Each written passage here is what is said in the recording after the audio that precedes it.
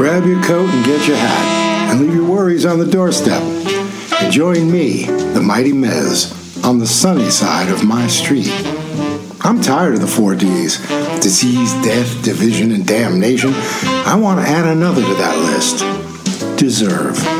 As in, you deserve a break from the deluge of doubt.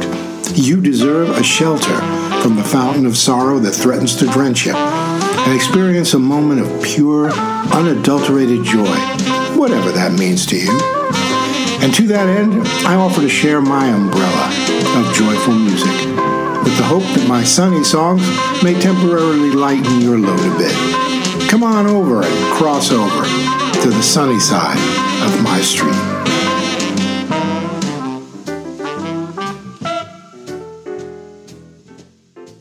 Lulu's husky croon is unmistakable. The Scottish shouter is a UK national treasure and still gorgeous.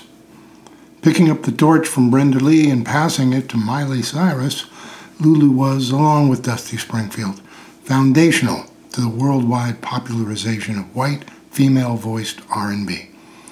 Her 1964 cover of the Isley brothers' Shout at the age of 15 cemented her vocal persuasiveness, and To Sir With Love catapulted her into the dreams of millions of devotional worshipers like me.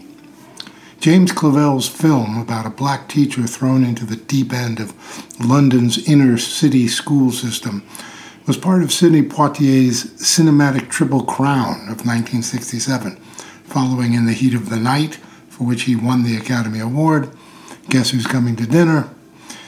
Everything about the project was poised for success, and the title song didn't disappoint, driving to number 1 as it cascaded out of every car radio across America.